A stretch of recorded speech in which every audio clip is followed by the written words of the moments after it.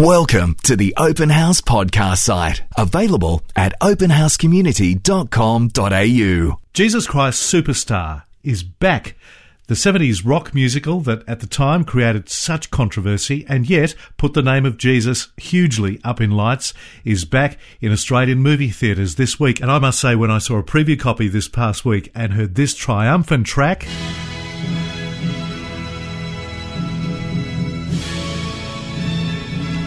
the theme of Jesus Christ Superstar, it sent shivers up my spine anew.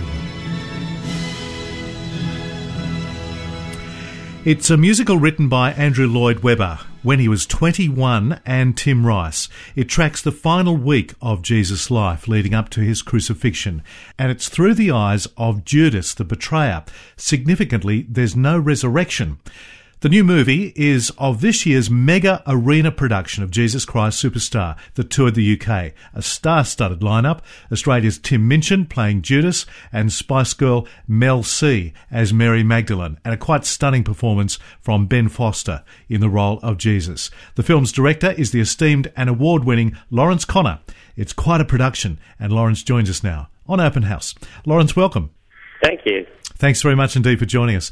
Tell us something, Laurence, of how this arena show initially and the subsequent movie of it came together.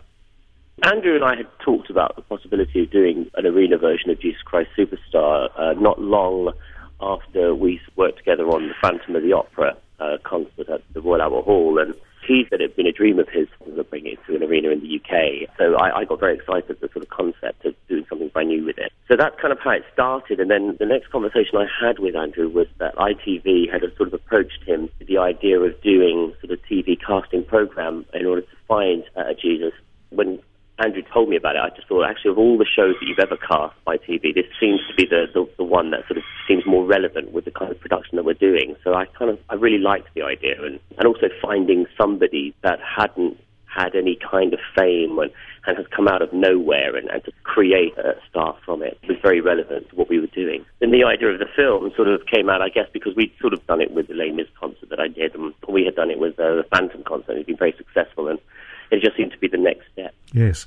The setting of the story in the film of Jesus' last week before his crucifixion is very much a contemporary one. It's off the back of the Occupy protests of the last year or so. Why was that context chosen, Laurence?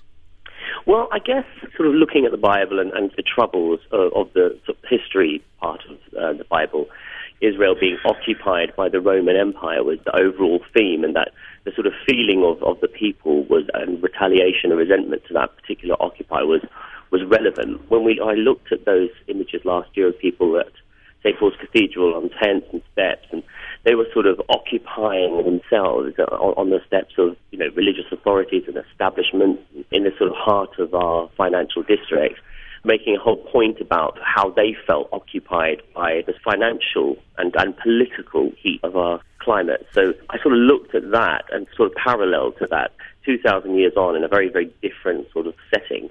What if Jesus emerged from that? These people represented apostles and tried to make the world a better place for those who are suffering as a result of people's greed. And so the parallel seemed to work very, very well. And the opponents of Jesus are not religious as they were in the original context of his story, but in the film they're corporate. What's the message there? The parallel now is, obviously 2,000 years ago, the church was the establishment of that time. Even though we have the church represent something much less imperious now and far more personal, what is imperious and what is structured in an almost sort of religious fashion is the political mindset and the money men. When I was looking at who these people represented, the sort of corporations, it felt more relevant now to be looking at those sort of people than it did the church. The music is so well known to anyone who had anything to do with the 70s and lots of people beyond. It's hardly been off the stage since then. Jesus Christ Superstar, 42 countries around the world. But does the music, and for that matter, the message, translate to today? I think it really does. The irony of it all, of course, is that the music is so incredibly modern. And even though it was written 40 years ago, that style of music has never really gone away. We're very sort of driven by it. We sort of feel the heaviness and the earthiness of it.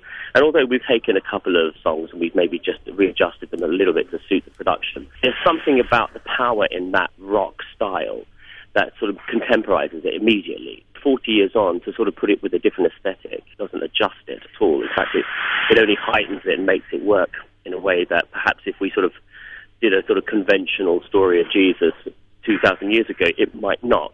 How challenging was it to translate a huge arena production onto film, onto a feature-length film? The thing with the film is when you know that you're going to be working with cameras, you have to do the opposite of what everyone expects you to do. You sort of assume that everyone's going to play an enormous production in their style of acting. Actually, you have to do the opposite. You have to make the acting incredibly intimate and very honest and truthful, because obviously the cameras are really close up. But what you need is the scale of the size of the show and how it fits. The first thing we had to adjust is sort of how many cast members we were going to need, because we really needed to fill this vast set. So we added, I think, about 10 or 15 additional cast members just to sort of give us the bulk numbers. And also just an energy, it needed a physical energy that would explode off the stage, so that whilst our screen was able to sort of show us the sort of acting in close-up, you still wanted to feel that you weren't watching a movie, you were watching a live thing happening right in front of your eyes. So the physical energy of the company was really important. And shoot it with 22 cameras, that's no mean feat.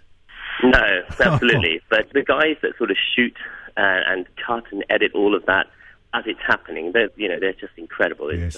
I could never do that, but it's just amazing to sort of see it unfold in the way that it does. It requires it to capture every single moment from every single angle. I mentioned before that there's no resurrection in the story of Jesus Christ Superstar, something entirely central to Jesus' real story and his identity. Mm-hmm. Why was that never included? I suppose really because it's seen through Judas's eyes. Judas dies never really believing. He ends up totally and utterly broken by what he's done and has doubts, but never truly takes his life believing that Jesus was the Son of God, and therefore it seems wrong to resurrect him if it's seen through his eyes. The story of Jesus, going back 2,000 years, has always had a huge impact on people. Is that what happens with a cast of this kind of production? Does it impact you? Of course, there are some tremendously moving scenes.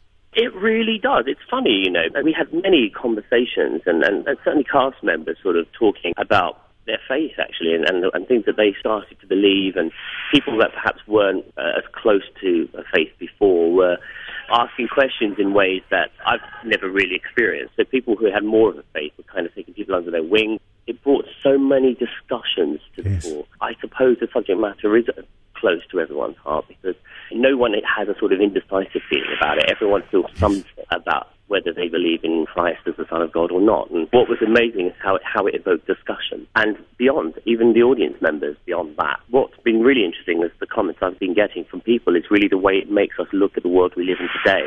Yeah. How the message that we've been telling through our piece, using the story of Christ, actually really felt very relevant to what they were living in the immediacy. And I think that's been quite extraordinary. I have no doubt it does. Laurence, thank you very much indeed for joining us on Open House, and we'll put the details of Jesus Christ Superstar, the new film, up on our Open House community Facebook page. Laurence, thank you. Thank you. We hope you enjoyed this Open House podcast, thanks to Christian Super and Real World Technology Solutions. To hear more from Open House, visit openhousecommunity.com.au.